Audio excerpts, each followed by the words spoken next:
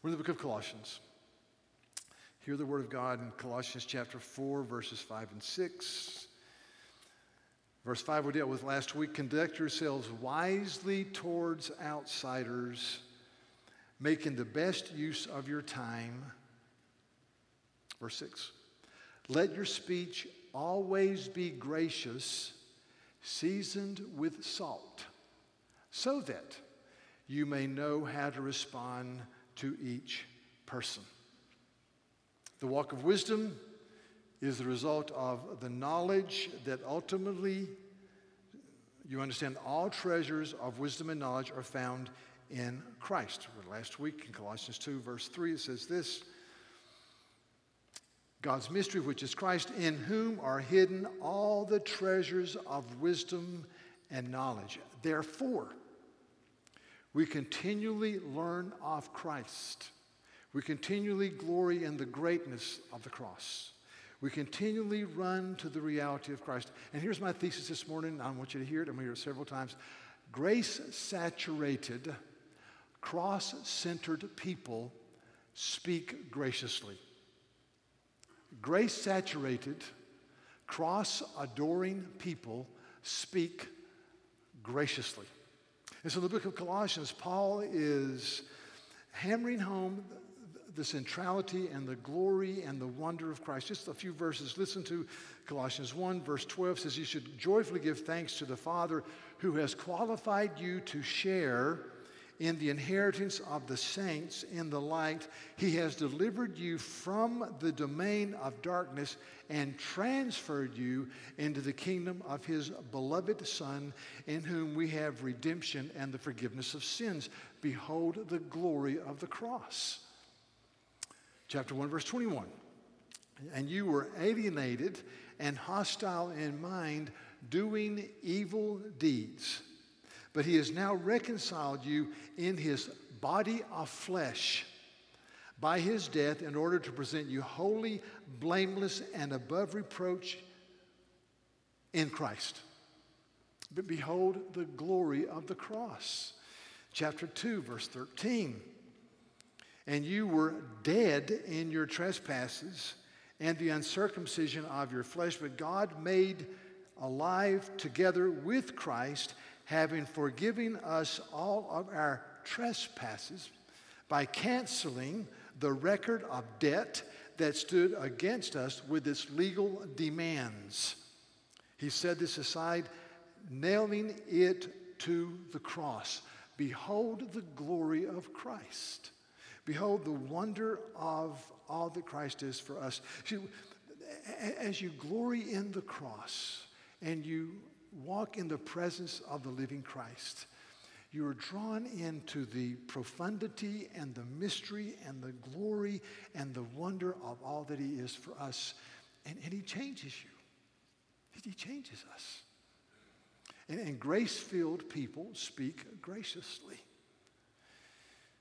Glory in the cross. I was reading Mark 14 recently, and in Mark 14, Jesus is on trial right before his crucifixion before the high priest. And the high priest says this, he says,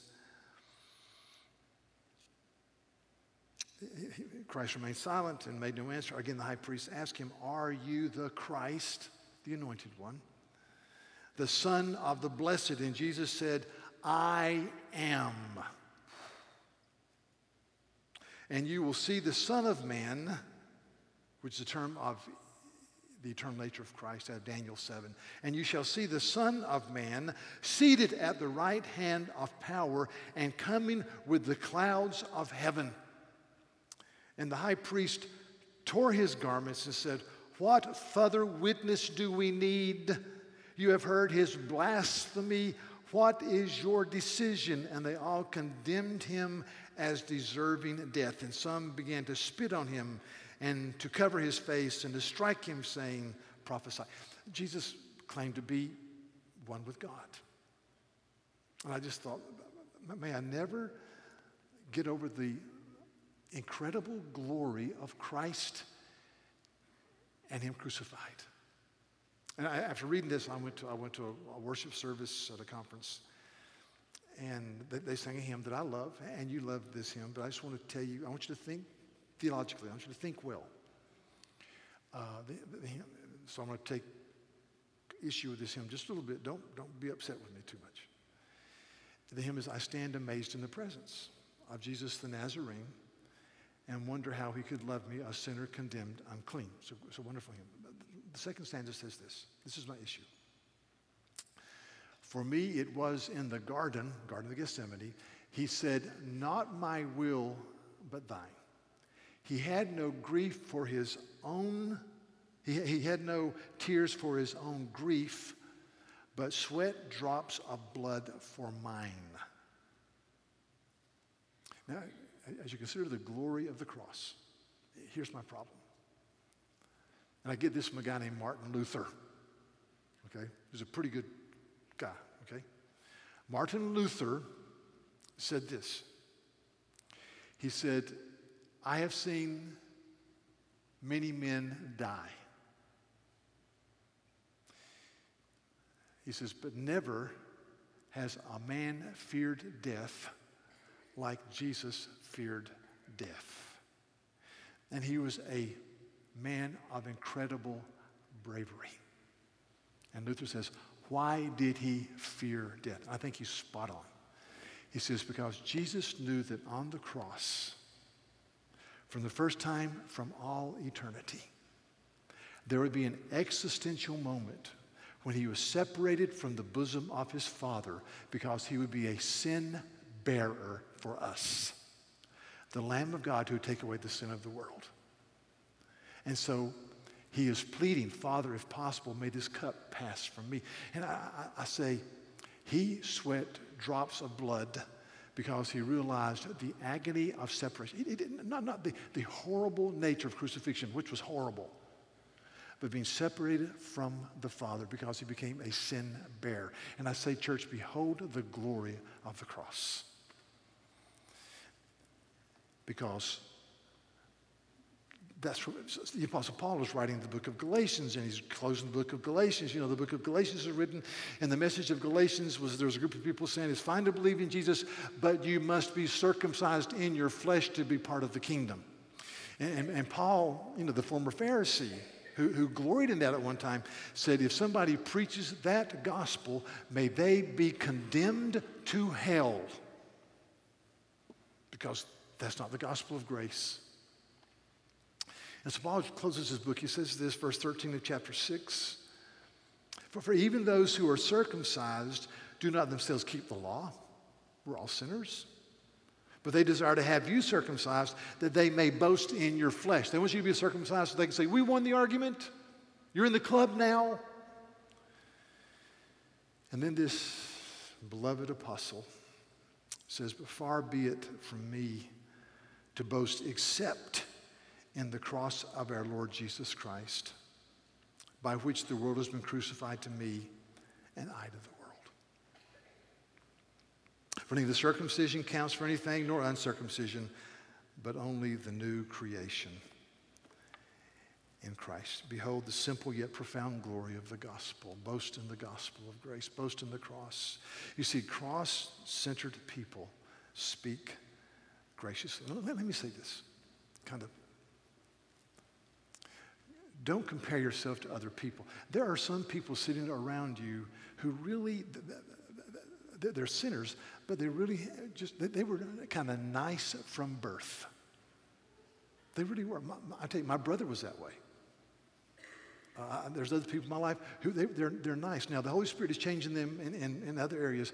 But if you came out kind of a natural fighter and pugilistic and kind of a one-upman person, behold the glory of Christ and realize that in your own personality development, that grace-filled people speak graciously. Cross-centered people speak graciously. Listen to James 3 about wisdom. James 3, verse 13 says this. Who is wise? Who is understanding among you? By his good conduct, let him show his works in the meekness of wisdom. The meekness of wisdom. And literally says this, verse 17. But the wisdom from above is first of all pure, and then peaceable, gentle, open to reason, full of mercy and good fruits, impartial and sincere. And the word for gentle here means this. It means a humble patience, a steadfastness which is able to submit to injustice, disgrace, and maltreatment without hatred or malice, because they're trusting in God. Wisdom from above is gentle. It's reasonable. The word for reasonable, it means that you're open to reason, you're willing to yield. See, Christ he softens us by his Holy Spirit. You read the Sermon on the Mount. Blessed are the poor in spirit, for theirs is the kingdom of heaven. Blessed are those who mourn, for they shall be comforted. Blessed are the meek, for they shall inherit the earth. It is a great sorrow to me. I see so many young people here, and it's a great sorrow to me to understand that we live in a time of incivility. Let me tell you a story. This is not working. Could you guys show the first slide of a guy in a football pose up there? Football pose.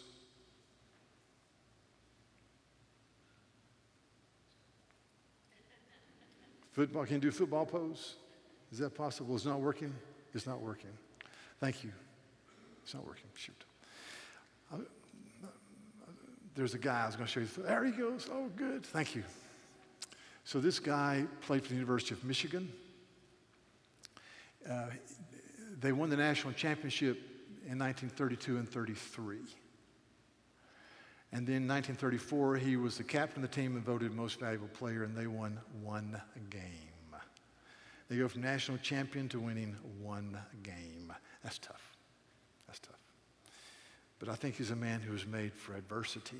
In fact, as a young man, his biological father walked out of the home and never really had anything to do with him.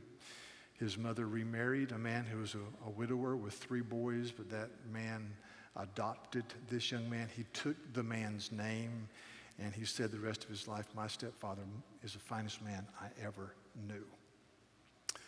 Born for adversity. He went on to be a decorated pilot or decorated officer in the Navy in World War II. After World War II, he decided to run for Congress in Grand Rapids, Michigan district. He was dating a young woman who was a divorcee, who was also a dancer, which did not go over well with the Dutch community of Grand Rapids.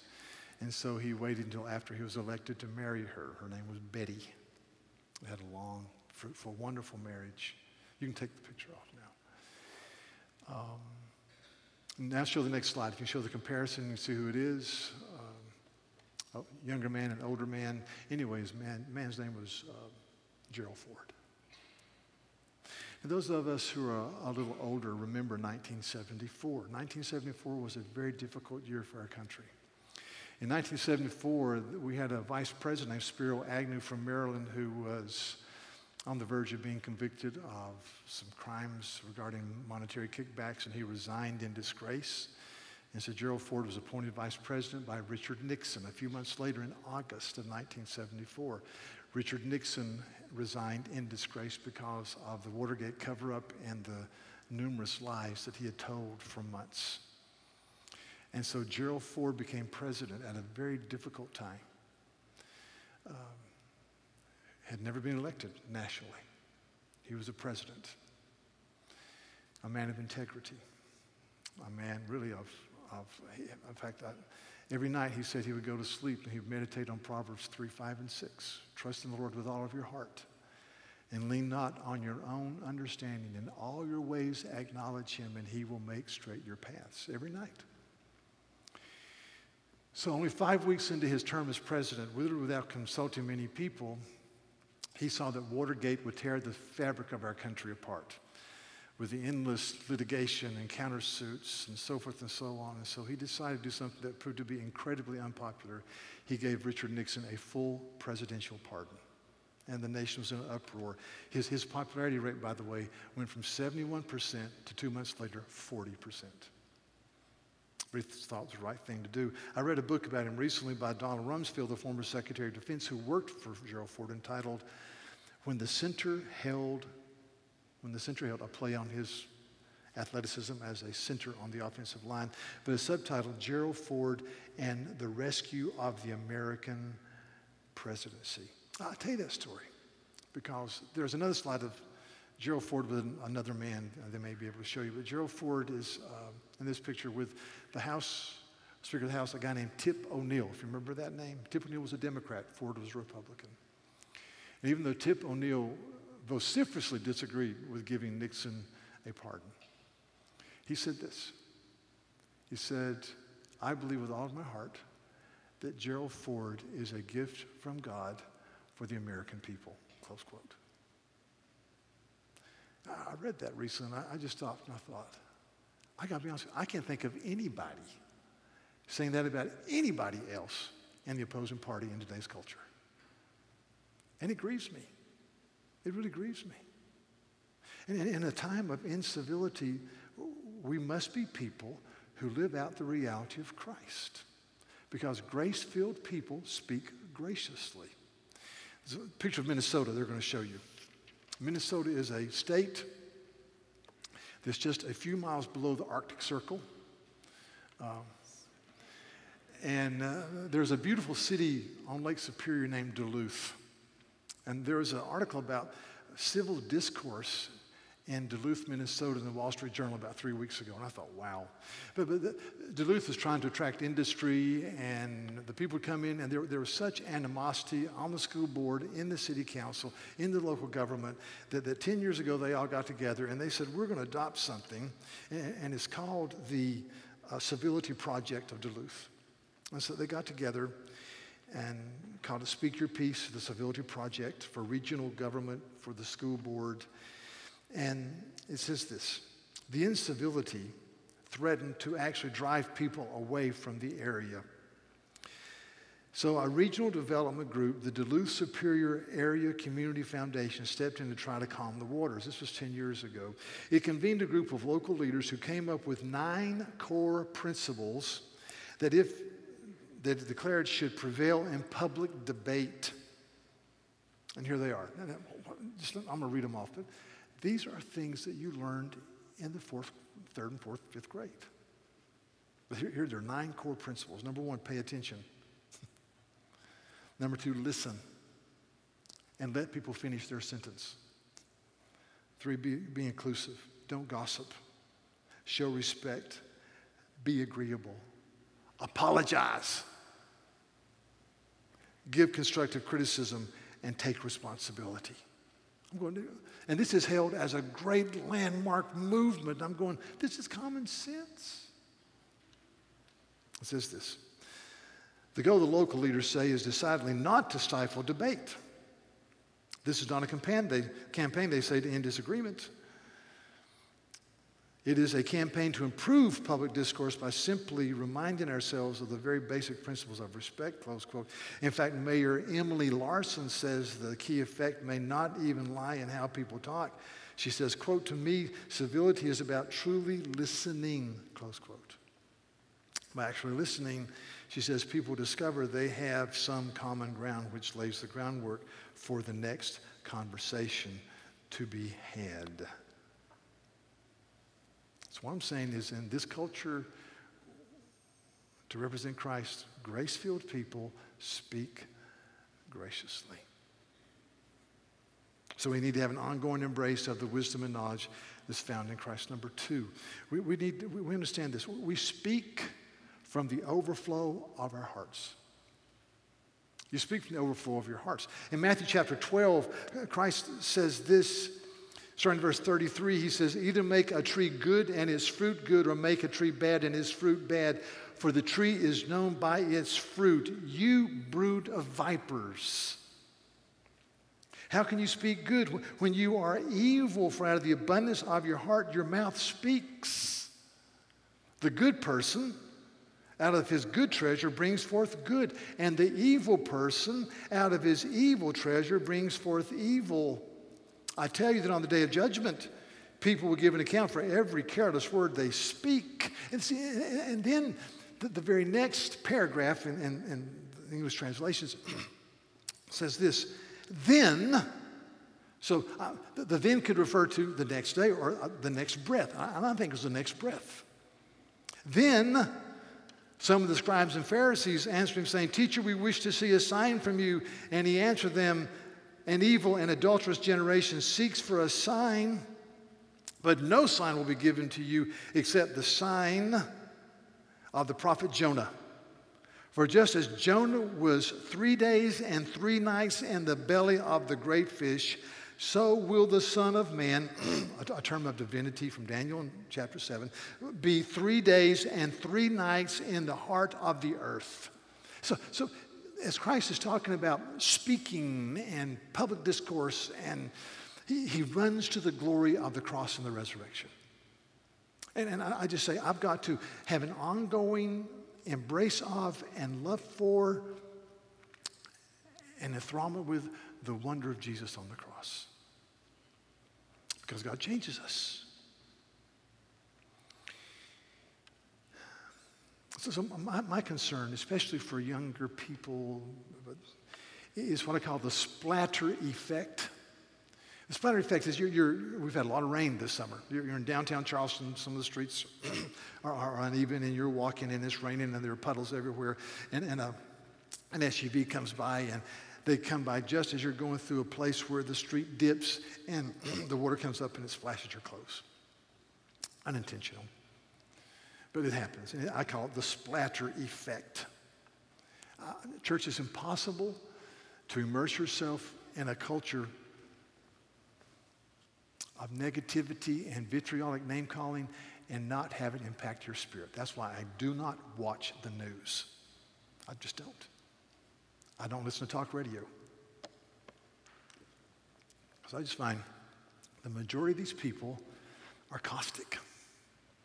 And I don't want their vitriol to get in my spirit. And I'm not saying you need to do that. I'm just saying that's what I do. I read news. I read several periodicals. I'll read the Wall Street Journal, yada, yada. But I just, it's so important. I read an article several months ago, and I thought about it a lot. I've kind of expanded on what they say. The article was on the growing popularity of the Hallmark Channel. The Hallmark Channel is a movie channel. And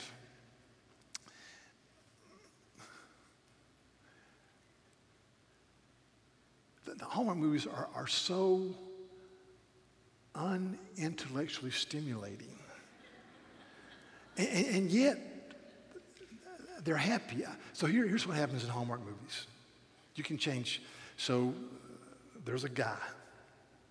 This happens in the first 45 seconds. Okay. There's a guy. He's either has buried his wife, or he's been through a string of broken romances. He's just discouraged. And there's a woman. And she's had the same thing. And they both just happen to go into a yarn shop together.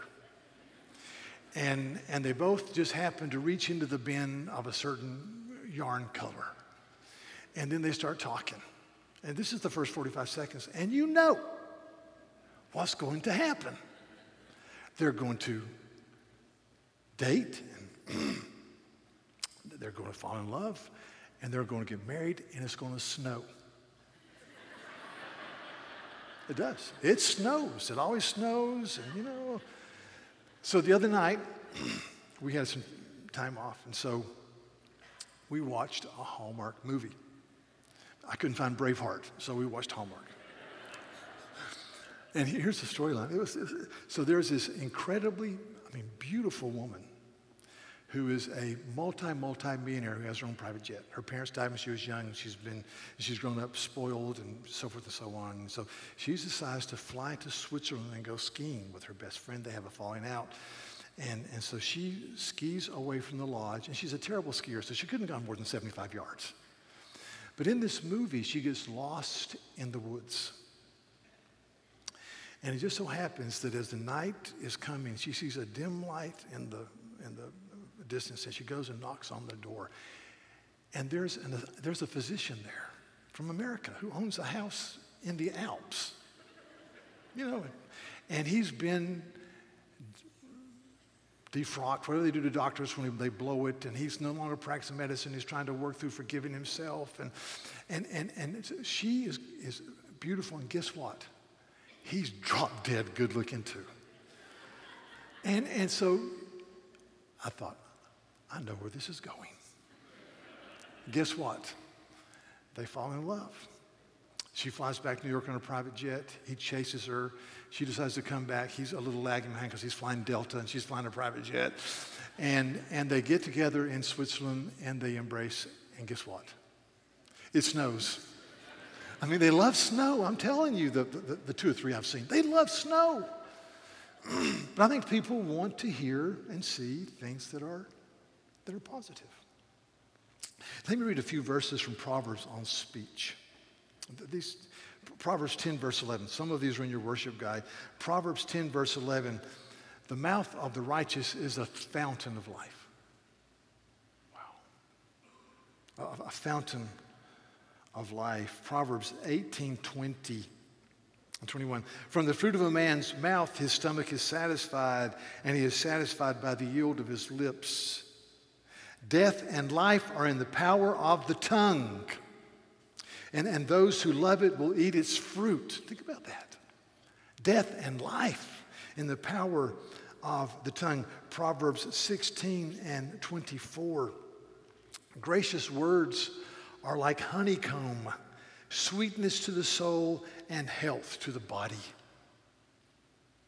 Behold the power of speech. And then Proverbs 31. This is a chapter for 21 verses. Or 20 verses, which extols a godly woman. And it says, look, charm is deceitful and beauty is fleeting, but a woman who fears the Lord is to be praised. And it describes this woman, and she's an entrepreneur. I mean, she's a business person, and she makes clothes for her family. And she knits her own clothes, which in those days wasn't a deal breaker. It was just what they did. And she feeds her family, and they're clothed in scarlet, and she gets up at 4 o'clock and she milks the cows, and then she makes cheese, and then she bakes bread. I mean, she is Wonder Woman. And it says that she's so wonderful that her husband brags about her in the council of the elders as he sits at the city gates. Says, my wife is, I go, whoa, yeah, man, you're lucky. But verse 26 says this. It says, she opens her mouth with wisdom, and the teaching of kindness is on her tongue. Now, whether this is about a husband or the wife or man or woman, let me tell you this.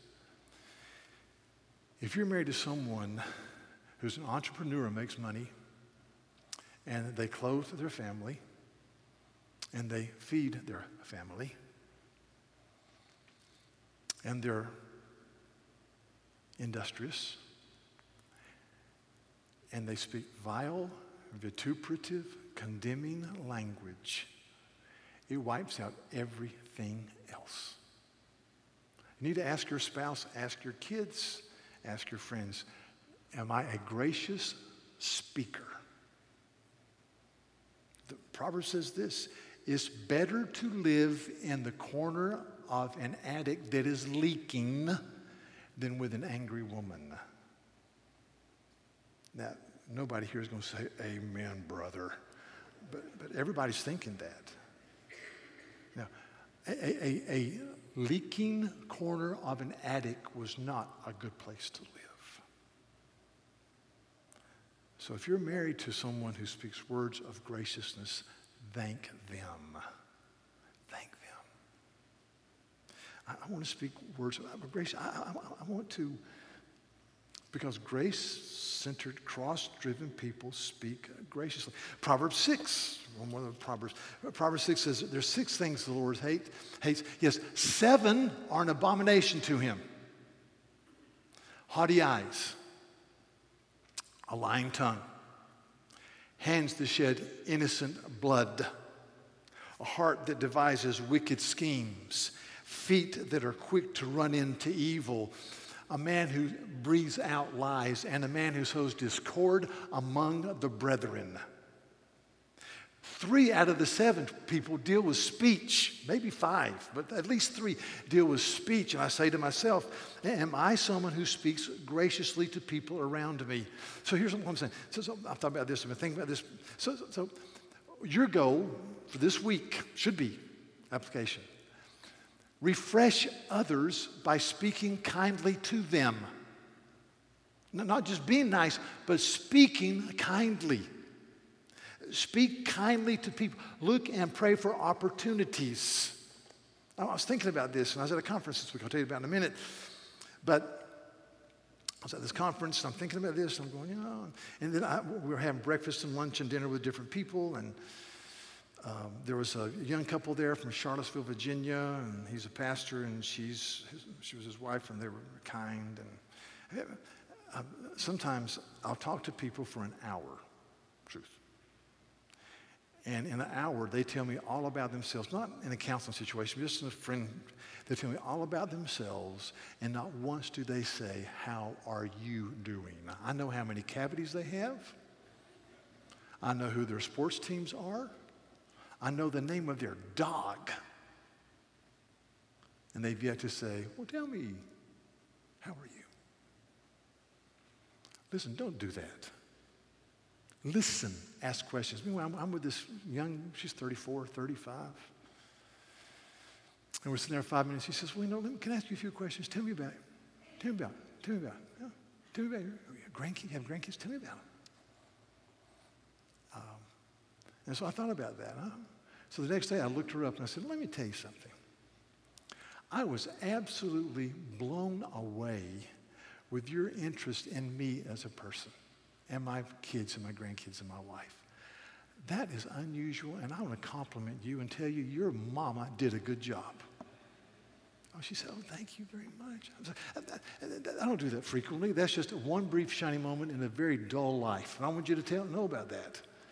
But what I'm saying is we should be about the business of refreshing people. Look for opportunities. The mouth of the righteous is a fountain of life. Thirdly, the scripture says we should use words of graciousness, seasoned with salt, so that you may know how to respond to every person. There's a lot here I want to say, but our time is fleeting. But really, you read this and you say, I need to be careful what I say. Yeah, but seasoned with salt gives so much power to this statement. It really means, if you study the text, it means to be someone who can verbally and with a clear conscience dialogue with people about key events of the faith in their day, basically. They're informed. They're biblically informed. They're thinking about how to strategically speak Christ to people. It's not just be gracious. It means to season it with salt. Speak graciously to people. But have on your mind the way to speak of the majesty and goodness of Christ. It's not just be gracious, but to season it with salt. The salt of the gospel of grace. It's a powerful statement. So you may know how to respond to people.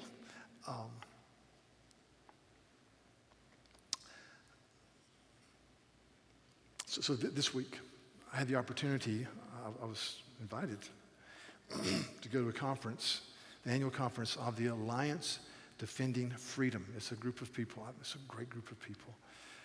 95% were attorneys. There was a couple of governors there. There were attorneys general. There were solicitor generals there from various states. We had these panel discussions, and I mean, it was a full week, but man, it was energizing. And I had lunch and breakfast and supper with people who've argued cases before the Supreme Court. I was going, wow. You know. And so there was a man there named John Birch, who's 45. I looked it up on the web because he really looks like he's 25. He's a very youthful looking. He was the Solicitor General of Michigan. He and his wife have 5 children, very committed Roman Catholic. But he gave a couple of addresses, and he's argued 11 cases before the Supreme Court of the United States. Amazing. In fact, he was the chief litigator, whatever the word is, representing a desire to underscore the Defense of Marriage Act, that marriage in our country is between a woman and a man.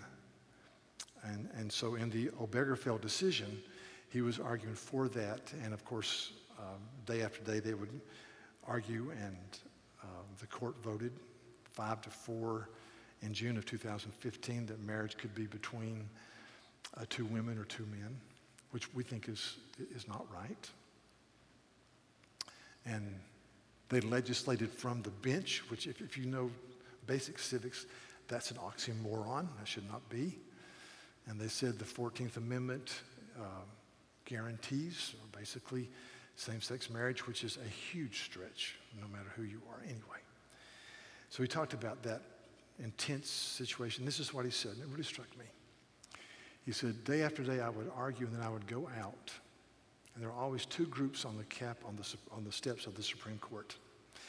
One group was the pro-gay movement, and they would hold up signs that says, love conquers all, love will win. And he said, now, we would say their definition of love is not whatever you want to do.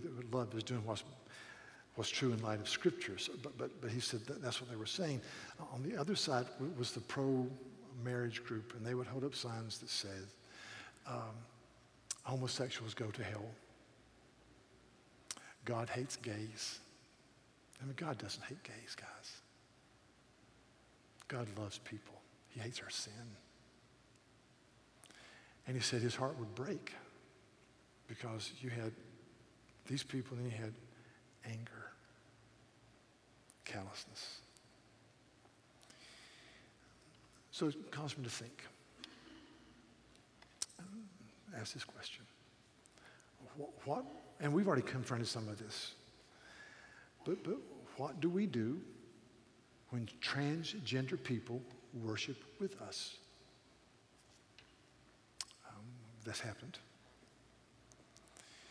What do we do when 2 men come and they want to put their child in the nursery, or 2 women? And here's what we're going to do. We're going to love them. We're going to embrace them. We're going to have them into our homes for meals. We're going to love their kids if they bring kids here. And we're going to say, God changes hearts. Now, if they ask me, I will say to them with great honesty, we have a new members class on Saturday. And if they say, we'd love to be members of this church, I said, well, you know, to be a member of this church, you must repent of all known sin. And we can't accept this lifestyle, but we love you, and God works in your heart. I mean, that's what we do. That's what we love. It's because cross-driven, grace-saturated people speak graciously, and they love graciously. And that's who we have to be. And I think about this, and I think about the joy of being part of this church, and just how year after year after year you have graciously loved me.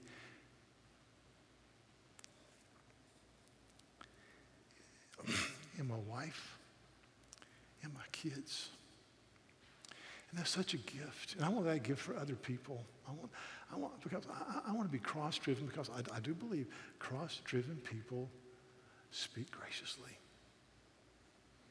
And they love tenderly. So let your speech always be with grace, seasoned as it were with salt. Let's pray. Lord, thank you for the scripture. Theologically, we say the perspicuity of scripture, which means that the scripture is understandable by people with just a basic education, that the words make sense by the Holy Spirit. And thank you that we can pick up the Bible and we can read it and go, wow. But especially thank you that the Bible points to the solid rock, who is Jesus. I pray we would stand on the solid rock and we would love people. Lord, may our speech always be with grace. Oh, man. Forgive me for being short-tempered. Forgive me for looking at people who are down and out and not esteeming them. Forgive me for people who live in different ways in their sexual orientation and really kind of fleeing from them. I pray that we would be magnetized to love people that are different than us, just to speak graciously to them in a culture of incivility. So bless us, I pray, in Jesus' name.